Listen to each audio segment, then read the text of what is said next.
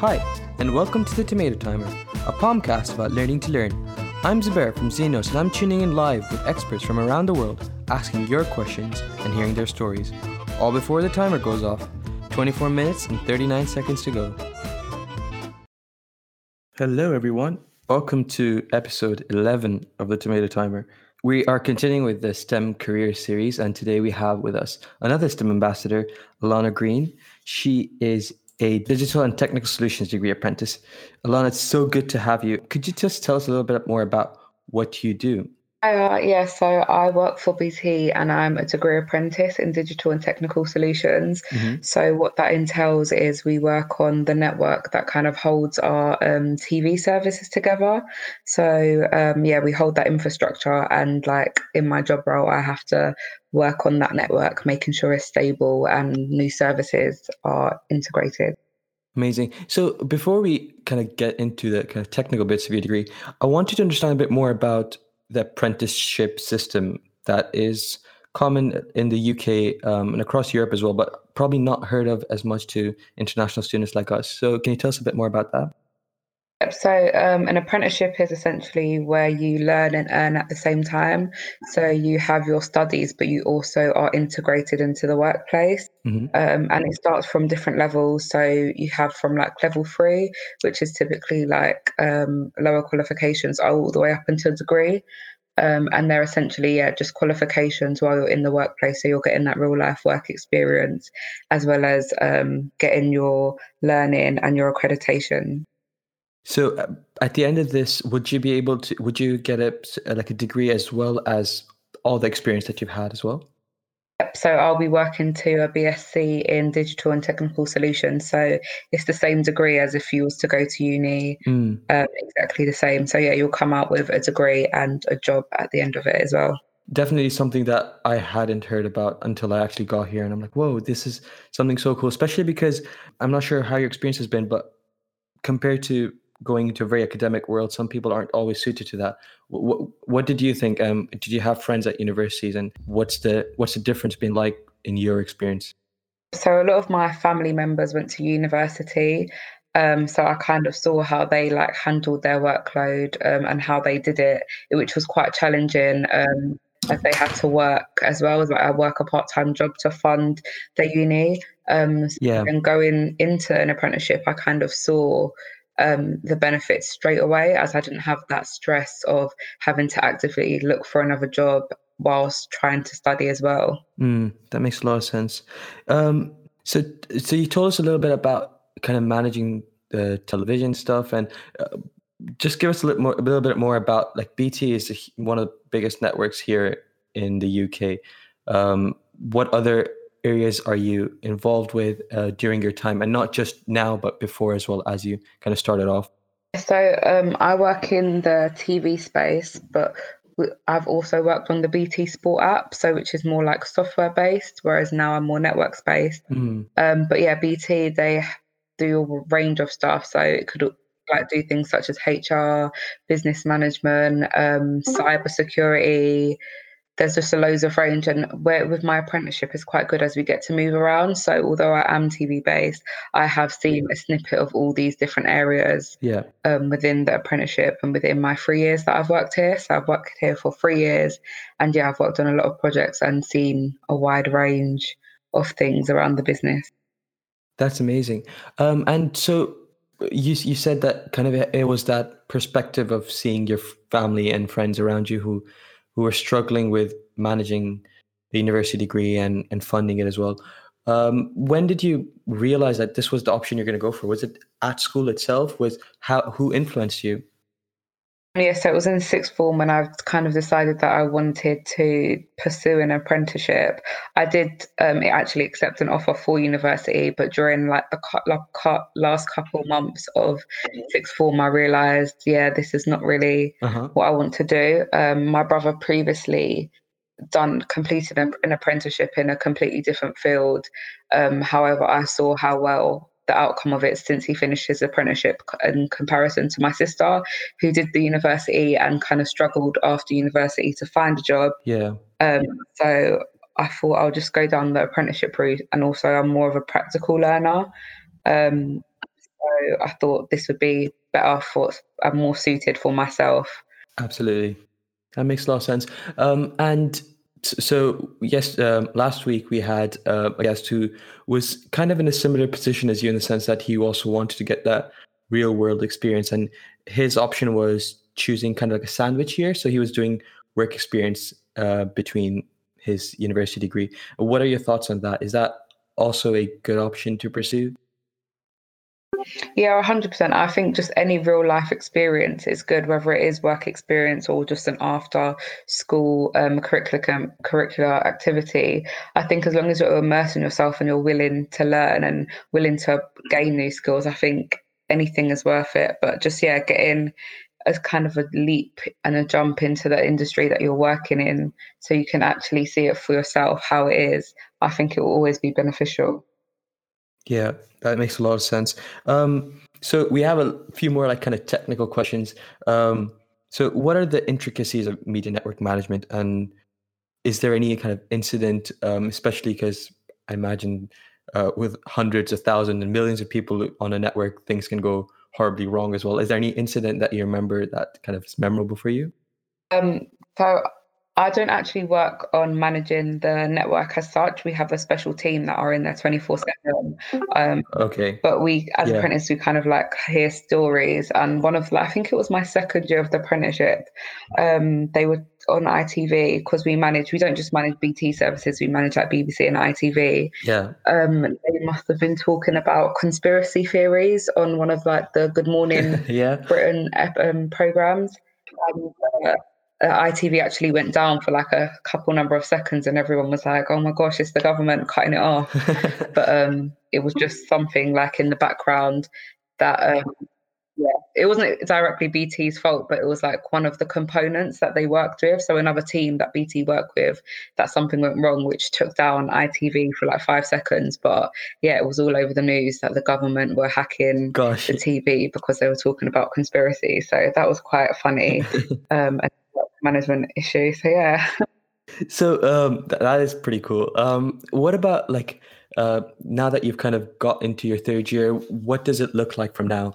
Are you going to be getting out with a BSc? Would you be pursuing your job with BT further, or are you going to be looking at some other opportunities?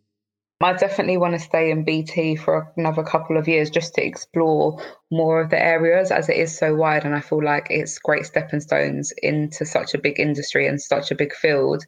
So I definitely want to pursue a bigger career with BT and potentially just climb up the ladder and see how far I can progress within this profession and see what options are available for me. But yeah, there are a lot of similar companies as well that do similar things to BT. But yeah, I do feel like BT is a great stepping stone just to get a head start and see where it can take me. Absolutely. And so we're also trying to kind of think about like as students, we're considering kind of A-level options. Did any of that kind of it's just because hearing your kind of your role and title at the start was kind of quite intimidating. It was like so specific, right? It probably hadn't heard it before. So how does that come about? And how do you get to be so precise? Like I'm you've obviously went straight from school straight into this kind of degree. What was that process for you? And if we were to, even if it wasn't as specific, what sort of kind of A-level choices should we be making to kind of end up in a place like you or similar places? So for my A levels, I took a completely different route. I done like mostly humanities, so I done English geography and English literature, and now I'm in tech, so it's literally a 360. I've done nothing to do with tech before I started this role, but it was just that I wanted to challenge myself. I found that the courses I took in A levels, I couldn't really see myself pursuing a career in it. And I did kind of have that thing like, oh, is it a bit too late to switch now? Like I've already chose my A levels. I've studied 2 years to get to where I am, and now I'm going to do a completely U-turn and learn something new. But I just dive straight into it, I guess. And with an apprenticeship or any new skill that you take up, whether it be a new university degree to what you're doing now, or a new A level to GCSE. I think it's all just about willingness. So like if you're willing to learn and you're willing to learn these skills, I think that's where it comes from. So yeah, I literally done a complete U-turn. I didn't have any prior skills. So yeah. How did that work in terms of kind of the technical knowledge? How were you able to, especially coming from a humanities background, was there any kind of like coding languages that you needed to understand quicker, or just kind of the whole, I imagine system architecture and all the kind of stuff involved on that front? So there were loads of new skills that I had to learn. I wouldn't say quite quickly, as everyone in the workplace, well, they're really understanding and they have come from like similar backgrounds. So a lot of people in BT have been apprentices before, so they know like to kind of go slower with people and just take them over things. So where we have our study days, we have a study day every week. Okay. So I would just take this upon myself to learn new skills so I could get up to scratch. But yeah, also in university, they kind of started from scratch as well, especially with like coding and stuff. So it was quite nice as we were all on similar pages. So I didn't feel like I was behind, but when I did feel like I was behind, I would just kind of take it upon myself to learn it a bit more. So again, yeah, that comes from like willingness to learn, I guess. So tell us a bit more about those study days. Is it within the organization, all the apprentices have that kind of opportunity, and do you get like instructors or lecturers in as well? So yeah, with study days, we have this once a week, which lies on a Friday, just for my specific building. However, with the university side and like the studying side, we go to uni about once every 6 weeks, I want to say, and we'd go for a week. So a week straight out of work, we'll go for a week straight. We actually go to university, so it's university in Greenwich. It's called Ravensbourne. So yeah, it's in London. I've been close. Oh yeah, so yeah, we go there for once a week every 6 weeks, and yeah, so we'll have lecturers from the uni giving us lectures for a week straight, and then yeah, we all get assignments and tasks like every other uni student, and we have deadlines to put that in. We also have tests as well, but yeah, so we go for a week every 6 weeks, but we also have a study day every Friday. That's kind of how it's broken up with our studying and working. Amazing. And so would you be finishing your BSc in the same time period as any other uni student? No, so it drags on a bit longer, as obviously we're kind of part-time. So my course is 4 years. So whereas if someone was to take this going straight to uni, theirs would only be 3 years. Mine's just a year added on, so it's 4 years. So next year I will graduate. My whole uni scheme. Amazing. But like, it sounds like a very well put together system as well. Did you ever feel like it was challenging to balance both things, or were you happy in the way that both the study and the work aspects were balanced for you? For me personally, I do feel like it was balanced very well. I'm quite an organized person as such, so I will have I'll write a timetable for when I need to do certain things.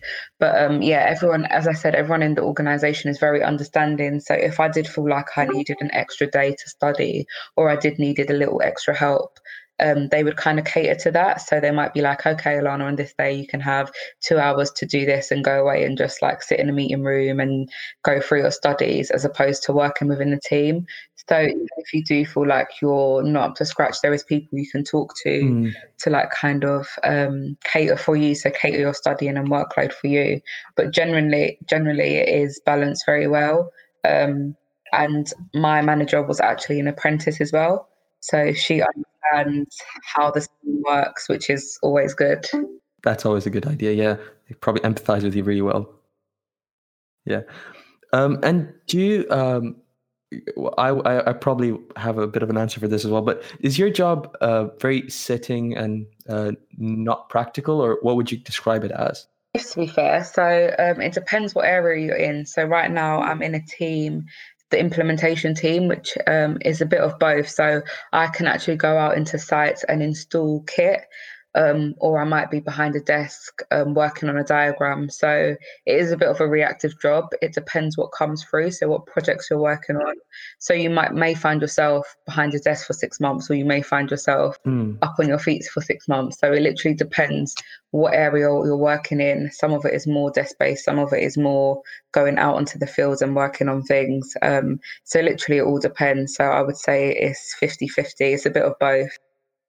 Okay, so I was that's actually pretty cool. I didn't realize there was actual full practical element to your work, but I wanted to kind of like have your further thoughts on this idea that one of the issues that I personally have faced at university is that you kind of are just close to and speaking to very people who are very from the same backgrounds as you, studying the same things as you, and so you don't have as much kind of how do I put it? Kind of like insightful or kind of more worldly discussions. But working in a huge organization like BT, where you're like coming across all these people with wealth of experiences and being in the real world, how does that feel? Kind of, and what sort of skills have you developed because of being in such a kind of big organizational environment? I feel like my communication skills have drastically improved and my confidence. As before, I was quite shy. I didn't really like to network with a lot of people. So I would kind of, just stick to my classmates and my friends. Whereas being in such a large organization, you're kind of forced to network with different people and also network with people outside your organization. Networking is a good way, obviously, to learn more about industries, learn more about different areas, and just get that worldly feel for things. So I would say communication and confidence is one of the main skills that I feel like have improved drastically. And networking, I used to hate going to networking events. But now I always make sure I at least do some, especially for those within STEM. So not just sticking to my organisation, I make sure I go out to different STEM events so I can meet with people who have similar interests and are in a similar field and see their take on it and if they have any advice to give me. Yeah. So actually, kind of talking about the fact that you were able to network and communicate and interact socially with so many people, how has we couldn't get away without speaking about it, the virus, how has that affected your work right now? So we've all been told to work from home. I'm still working, but I'm just working from the comfort of my home. However, a lot of the jobs that I were working on have been put on hold as I would need to go into a site, and obviously we're not allowed to travel unless it is essential. But luckily, these projects they won't need to be delivered ASAP, and they don't have any impact on the current existing infrastructure or any services that we see. So a lot of my work have been put on hold, so my workload is quite small now. So during this time, I'm just taking it to like train and upskill myself. So I'm learning more skills, catching up on more uni work. But a lot of people around the organisation still have a lot of work to do as our services are 24/7. However, the area I am in at the moment, my work is not crucial. So it is, a bit on the back burner. I see. What about communications in general, not just your work, but how are telecommunication companies kind of handling the kind of onslaught of people on their phones and using kind of these kind of communication devices more and more? Although we were probably like addicted to our phones anyway, the kind of the amount of activity that's happening now is probably increased dramatically. BT's network is really resilient, so they always have like a backup network kind of to handle things like this. I haven't personally noticed my network going slow or anything. So I think they are dealing very well with it. I don't work in the mobile space, but I have like read a few things that they're doing. But they seem very their network seems very stable at the moment because we also deal with like 999 calls. So they have to make Of course, sure the network is stable and able to handle a lot of capacity.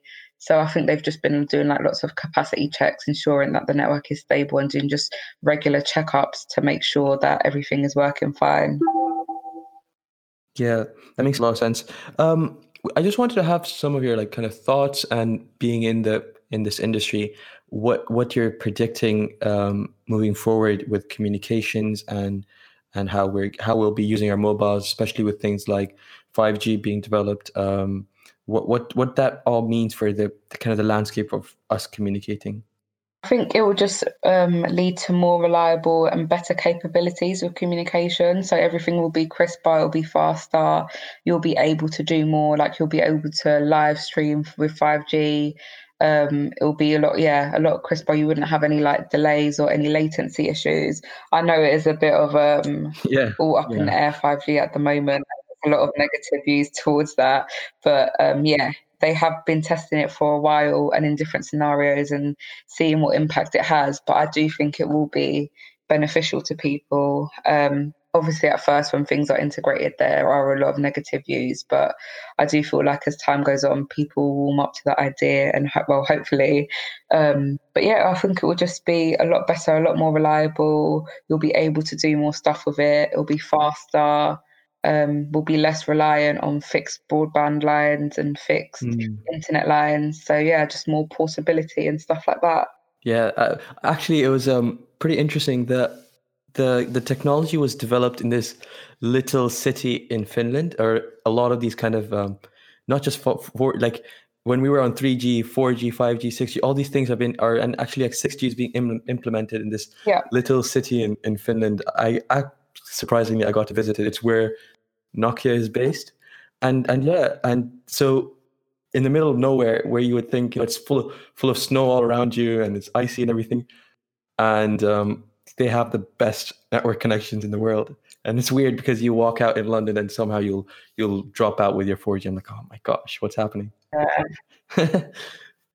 Yeah, but it's definitely very interesting. And there was a bit more of an experimental question. Like, what do you think about communicating through holograms? And is that something you're seeing coming up anytime soon? And I don't see why we won't be able to communicate through holograms. Like loads of new ideas are always being pushed through, and communication companies are always want to be the first to experiment new things and try it. So I don't see why we won't be having holograms in the future. I think it would be a cool, interactive and immersive way to communicate in the future. So I don't see why not. It wouldn't be implemented in the next few years. I can't give a solid yes or no answer, but I don't see why it wouldn't be, and I don't see the problem with it being implemented. Yeah. So I kind of want to circle back just because we're getting closer to our finish time as well. Just because we're still students, and it's been amazing hearing about all the technical bits as well. But what were these like kind of being in quite a unique educational experience? What would you say your main takeaways are, and what would you be recommending to us? I think just put yourself in situations that are out of your comfort zone. Network, go to networking events, do something that you enjoy, and just follow your passion. And don't be afraid of testing unknown waters. Like if you're not happy with what you're doing, it's okay to try something new. It's okay to immerse yourself in something. And also, learn new skills and be willing to learn. I think it's all about mindset personally. I think that would be my main takeaway, is just having a positive mindset and being open to new things. As before, I was quite a sheltered person before joining BT. And now that I've joined BT, I've kind of opened up my mind a bit and allowed more things to enter, which has given me more opportunities. So, yeah. And what about in particular, like STEM? Because there's a lot of, like sometimes it's a bit scary to imagine doing something so technical.